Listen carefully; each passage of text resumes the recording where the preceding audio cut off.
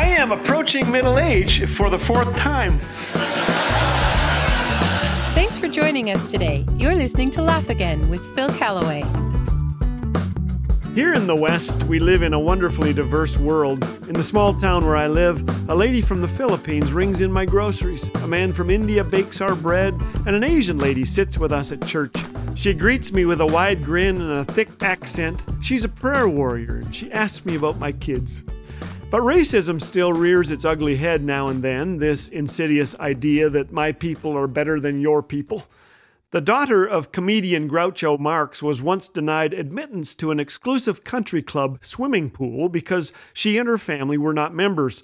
Realizing what happened, embarrassed officials sent the Marx family an apology and an application to join.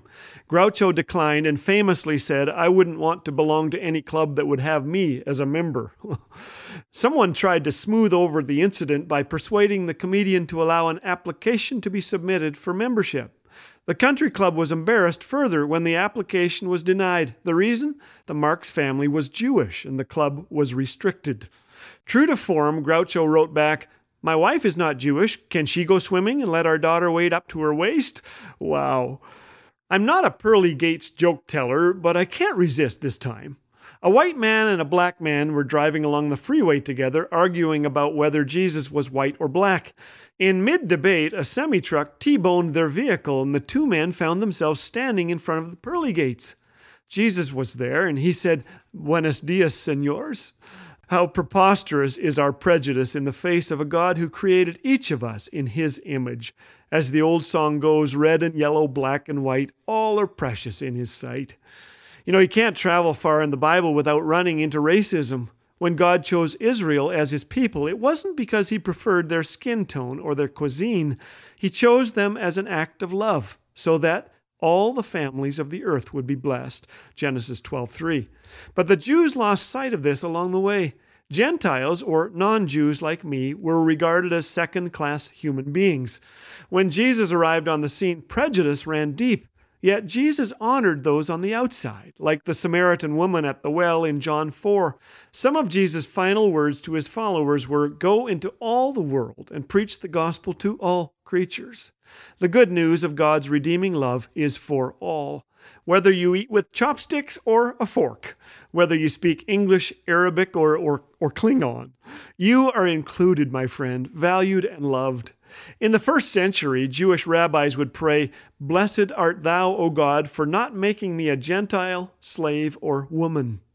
The Apostle Paul, schooled in Jewish law, would have known this prayer well, but Jesus flipped his world upside down, and in Galatians 3:28, Paul wrote this, "There is neither Jew nor Gentile, neither slave nor free, nor is there male and female, for you are all one in Christ Jesus."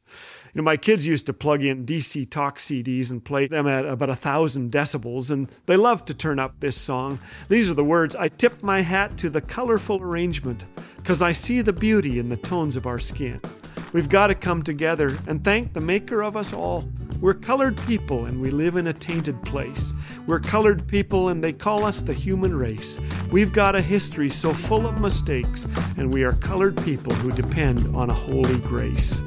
Let's honor all today and look forward to that day when we stand around God's throne with people from every tribe, nation, and tongue. And what a day that's going to be. Experience the clean family humor of Laugh Again with Phil Callaway 24/7 on Laugh Again TV. Available on YouTube anytime. Bite-sized videos guaranteed to make you laugh, think, and encourage your walk with Jesus. Just search Laugh Again on YouTube. And did you know that your likes, comments, and subscribes help get these encouraging messages in front of more eyes? So be sure to engage and help spread the word. Laugh Again. Truth bringing laughter to life.